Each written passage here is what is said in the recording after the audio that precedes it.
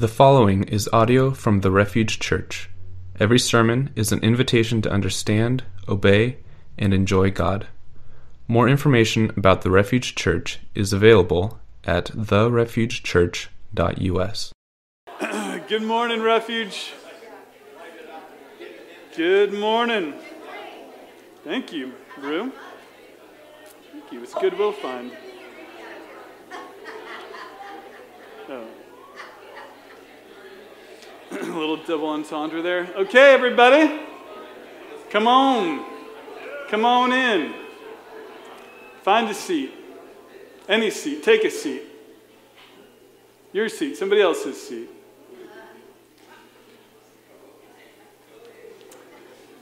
Okay.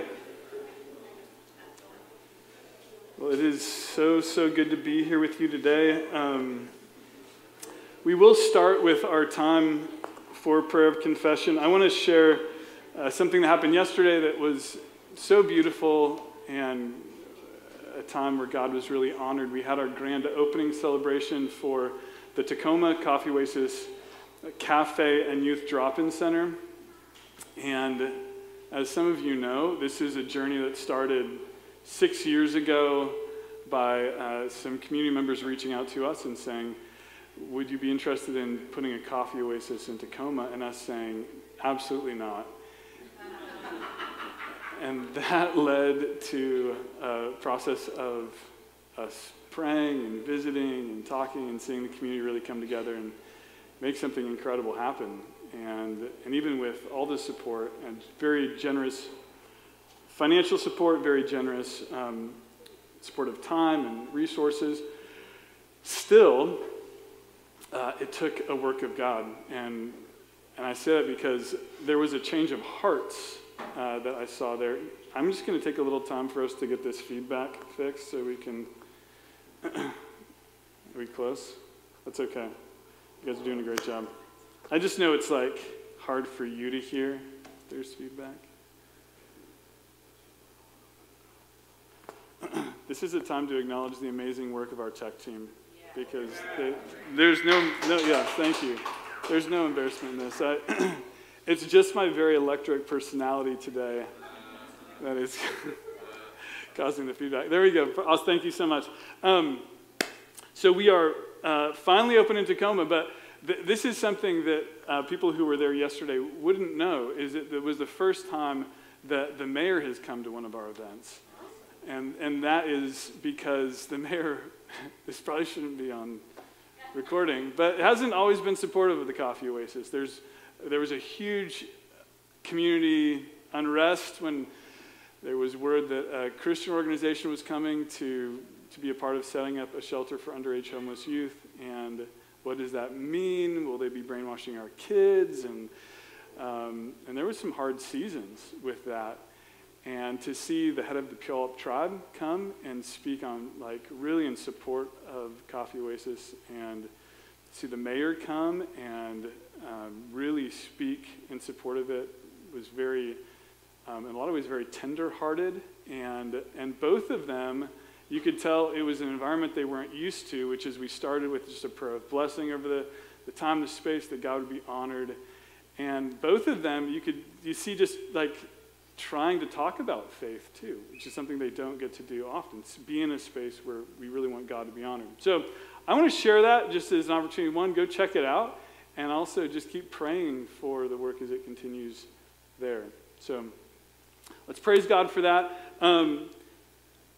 As we pray our prayer of confession today, I want to go back to the last song we sung, and it talks about raising up our hands, that our arms are raised.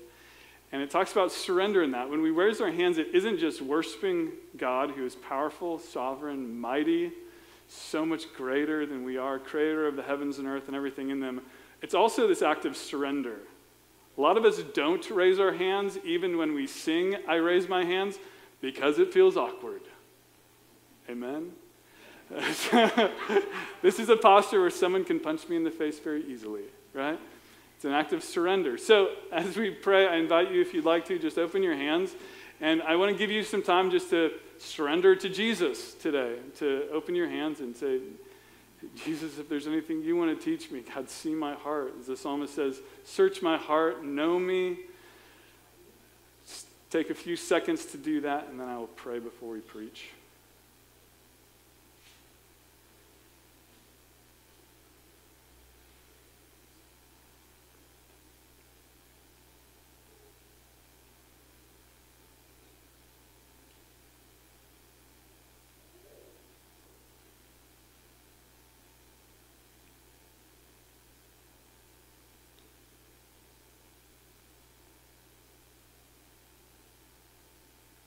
God, you created the earth and everything in it. All this is for you, for your glory.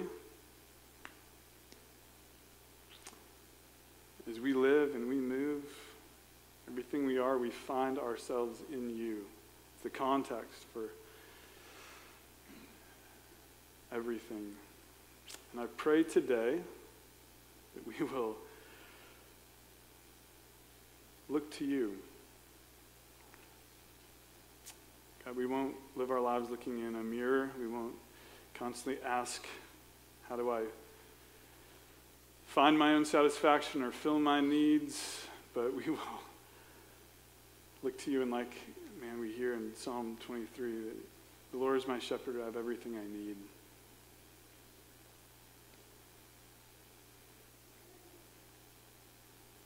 God, give us ears to hear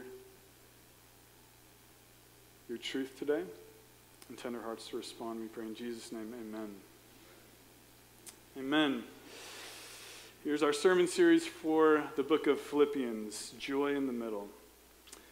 What are you in the middle of right now? The book of Philippians was written from a prison cell.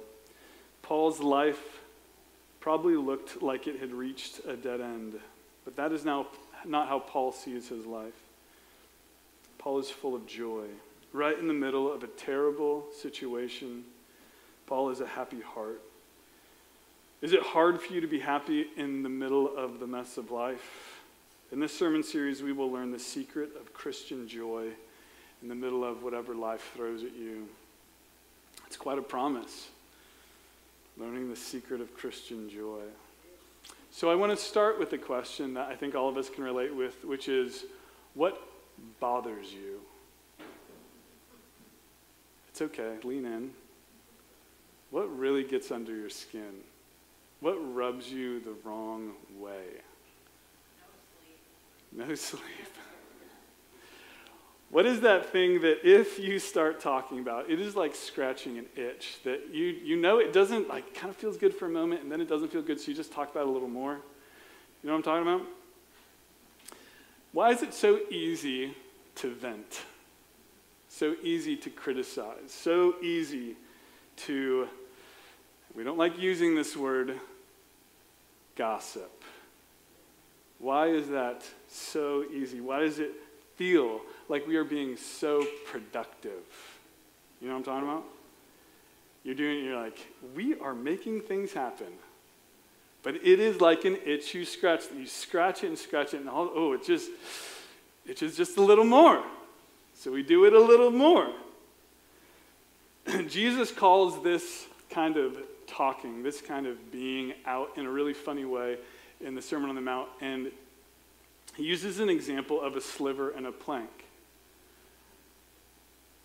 And the plank isn't in somebody else's eye. What we're criticizing, all the things we can pick out and judge, most of that isn't in someone else's eye. He said it's like looking for problems with someone else, but really you're just trying to pick out a sliver in somebody else because the plank is in your eye. And this is what religion had become in the day of Jesus, and it really is no different now. It has become something where we look and we try to find the problems elsewhere.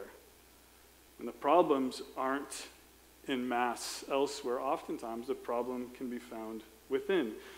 In Matthew, Jesus says in another very funny example, he says, you strain out a gnat, but you swallow a camel. You're just like, what's the problem with this? I couldn't get this person, right? And you're like, and you pick and pick and pick, and then all of a sudden, you're swallowing a camel.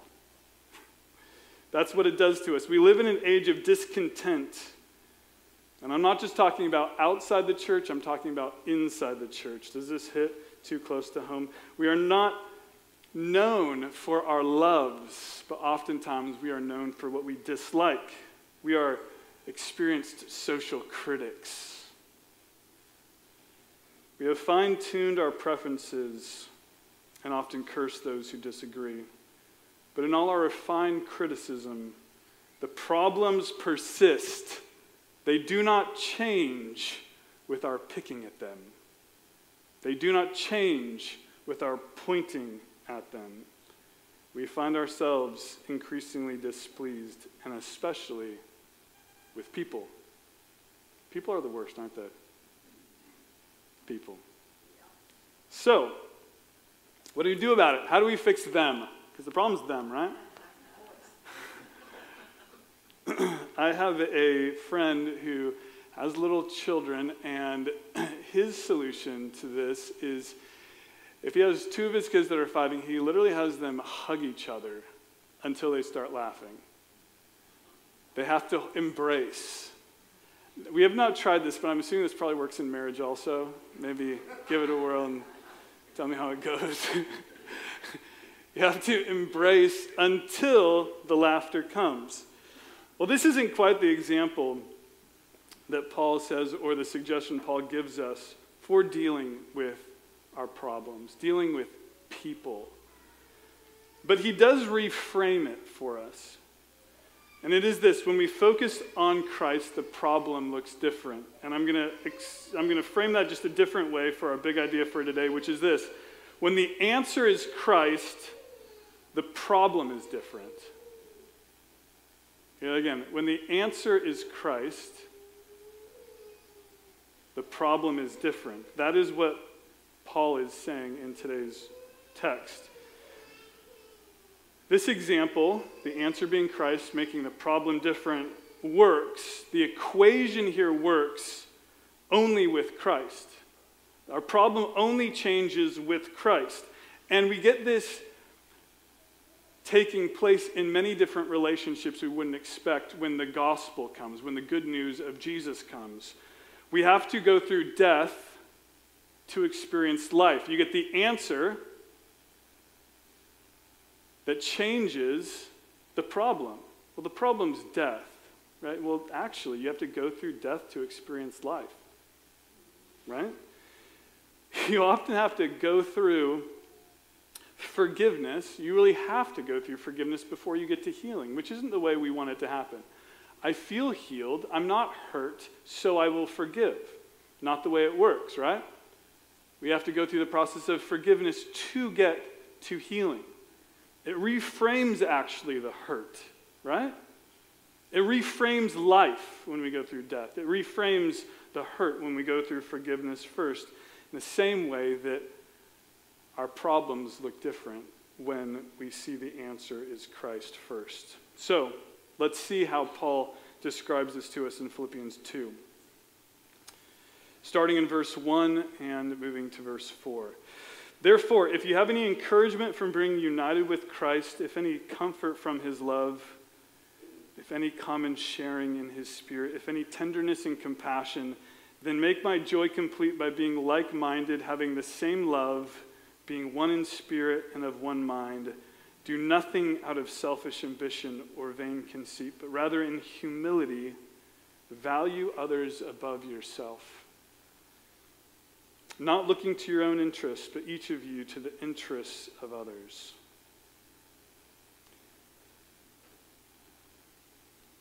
If you have any encouragement from Christ. Now, I'm going to remind us, as I do every time, of where Paul is sitting before we engage the text, because you might think Paul doesn't know what he's talking about, because it confronts some of those scabs we try to pick or itches we try to itch, right? If we don't realize that Paul is in such a hard situation. Paul's in prison. It says he's in chains as he's writing this. His problem seems really clear and obvious, right? But Paul sees his problem differently because the answer is Jesus, and we're going to see that in this. He's writing from prison. He's writing a church that hasn't forgotten him. They continue to give him financial support, and he needs that because in those old prisons, all the needs weren't met. So you had to have family, you had to have community, you had to have somebody who was sending you money to support you. And that's what this church that was far away was doing. They had not forgotten him. They'd remembered him because he had spoken Christ to them. Paul is in prison, and yet he is full of joy. His problem was in a different context. He saw it differently. And he saw it differently because of what we're just called this if-then context. There's 4 things that he says if, and he kind of assumes these things, if you have experienced Christ in these ways. If this is true about Jesus, if this is true about your relationship with him, then you will do these things.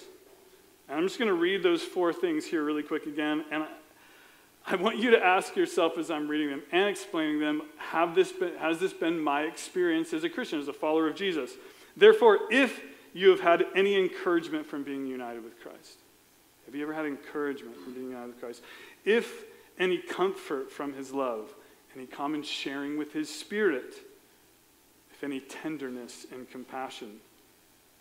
I'm just going to explain super quickly what these means, these if statements. And I love these because whenever I start reading them, so much of the storm in my own heart all of a sudden calms. If you've ever been encouraged by being united with Christ, have you been encouraged by being united with Christ? What he's talking about here is, have you heard the truth? Has the message of the gospel reached you? Has it been to you an aroma of life? Have you been transformed by the power of the gospel? That is what he's asking here. If you've been encouraged by being united with Christ, have you, at some point, been transformed by the power of the gospel, the truth of who Jesus is and what he came to do, and that he came to do it for you and invite you into his kingdom? Have you been encouraged in this way? Any comfort from his love? Now, this is interesting. The word comfort here, this is the only time it's actually used in all of the scripture. And I think it's better translated actually in the KJV, where it's just comfort of love. Have you received the comfort of, and this is agape, right? Have you received the comfort of God's love? That God pursued you in your sin. That God loved you more than you ever dared hope was possible. That you were worse than you ever imagined, but God's love was greater than you could have ever hoped for, right? That's the comfort of his love. The more you're aware of your sin, only has made you more aware of his grace. That you keep telling God, okay, you're not going to love me now, and God says, man, you don't think I never considered that? That's the comfort of his love. There's nothing God hasn't considered or known about you, and yet he loves you. That's the comfort of his love. Have you received that? Any common sharing of his Spirit. This is koinonia in the Spirit. It's the word here, which just literally means communion or community. Have you had community with God? Has there been intimacy with God through the work of his Spirit in your life that shows you, right? This is the work of the Spirit that is telling you, if you've come to Jesus, you're now a son of God or a daughter of God, that the Spirit's telling you you're part of the family, right? Reminding you of that. You try to run away like the prodigal, he's pulling you back, right? The work of the Spirit. Communion with God, intimacy with God, and intimacy with one another. If you're a child of God, then you're a part of his family. The fourth if is this: if any tenderness and compassion. And the word tenderness literally, and it's translated accurately in the King James Version, is bowels. So if you're constipated, be like, how's your tenderness now, right? It's just a better way to talk about it in the family. It literally here, it is a word that's same for like intestines or spleen. It's your internal organs. But when this was talked about, literally it's talking about this tender affection. Your heart being changed, and so it is able to receive mercy and give mercy. Right? There's times when we meet with God having sinned, and apart from his transforming breaking through love for us, we would not receive his mercy. We don't think we deserve it, which we don't. But it's this tenderness of God that's reminding you, it isn't what you've done, it's what I've done for you.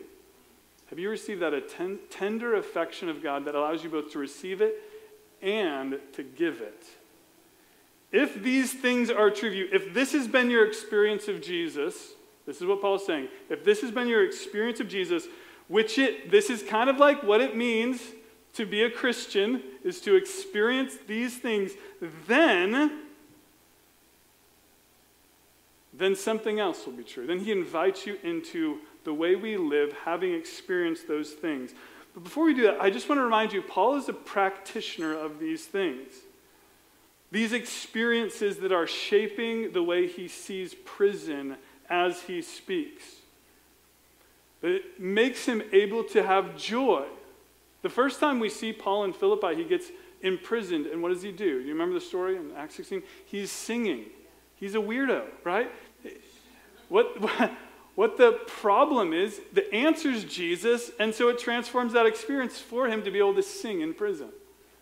His heart's changed, and therefore, literally, his life has changed. His surroundings have changed. The way he sees and interacts with the world has changed. And so this if-then is, if we have experienced Jesus in these ways, then the outcome of a Christ-experienced life is this, that we would be like-minded. And he's not saying like-minded simply with one another. Christianity is not groupthink. It's not the best ideas. It's being like-minded with Jesus. If you experience Jesus in these ways, then we will share, as he says in 1 Corinthians 16, we would share the mind of Christ. Then the way Jesus thinks is the way we will think. The way he acts is the way we will act. And this causes often rebellion in our hearts because one of the chief values of America is autonomy, specifically freedom of thought. Right? No one's going to tell me what to think. Well, if you're a Christian, Jesus is for your good and your freedom. Because if Jesus is the answer, you can't keep thinking the old way. Because you're going to be like, well, I've experienced Jesus, but it all sucks. If the answer is Jesus, it does transform the way you think, and it changes your experience of life. As Jesus, who on the cross even, as we learn in Hebrews, for the joy set before him, he endured the cross, right? So, we become like-minded, not just with one another. Hopefully, we do get to share that with the people of God, but we do become like-minded first and foremost with Jesus. Amen. That's right. And because of that, then it says, then we do nothing out of selfish ambition or vain conceit. We are not self-oriented. If we've experienced Jesus, no longer is it all about me. No longer can it be about me.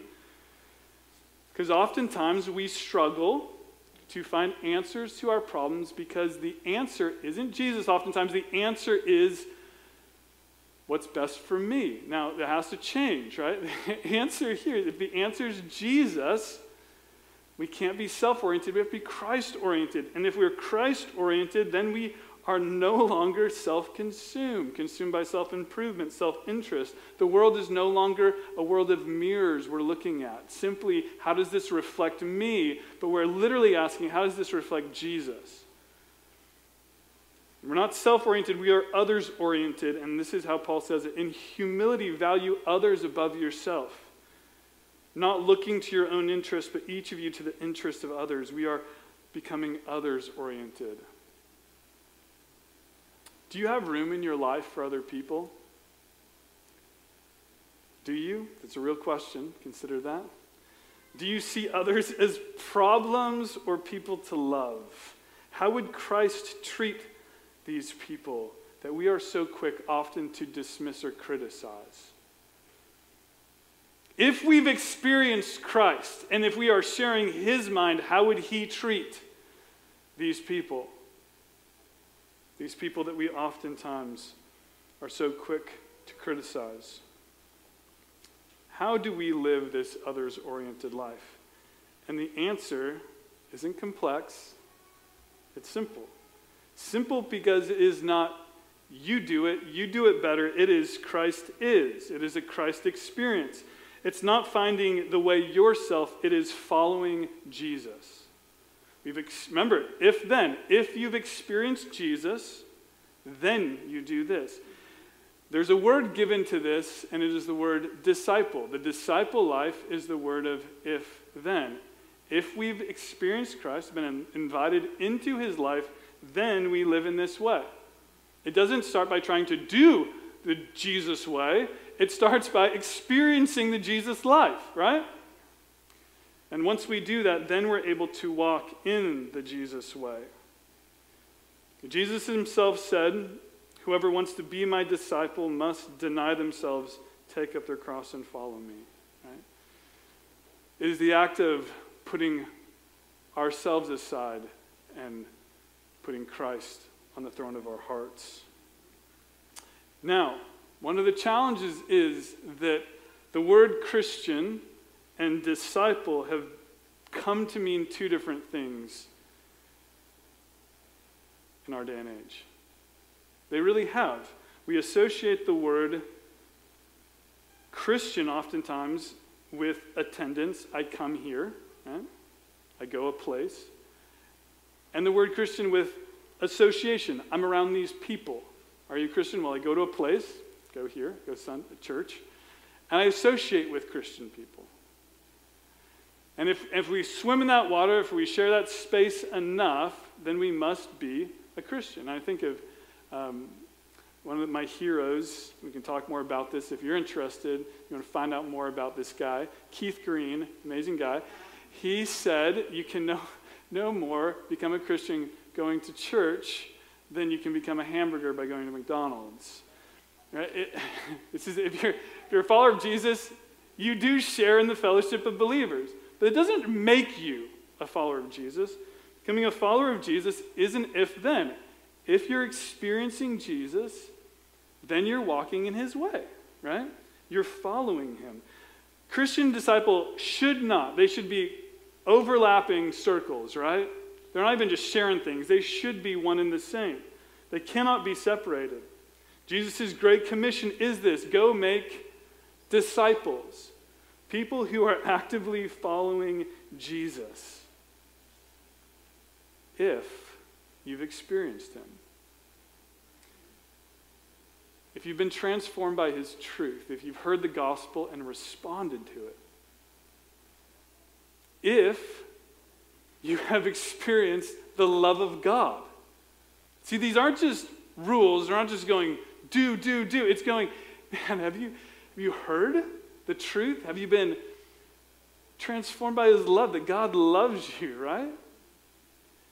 If literally you're able to receive the compassion of God and then give the compassion of God. If you've experienced the fellowship, the intimacy with God himself through the Spirit and fellowship with one another because of that, then what do?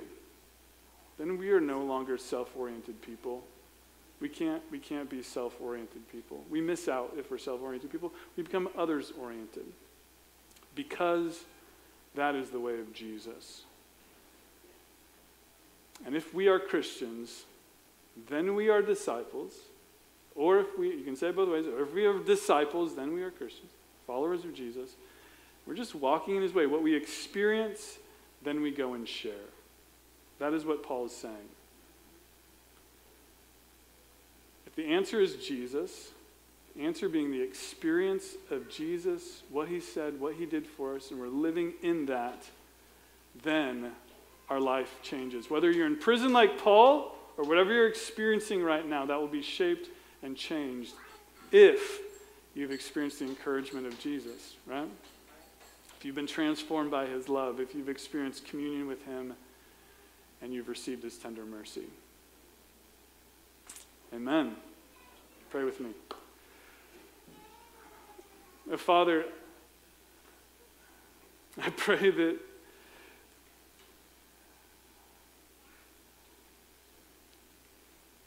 as you sent your Son into the world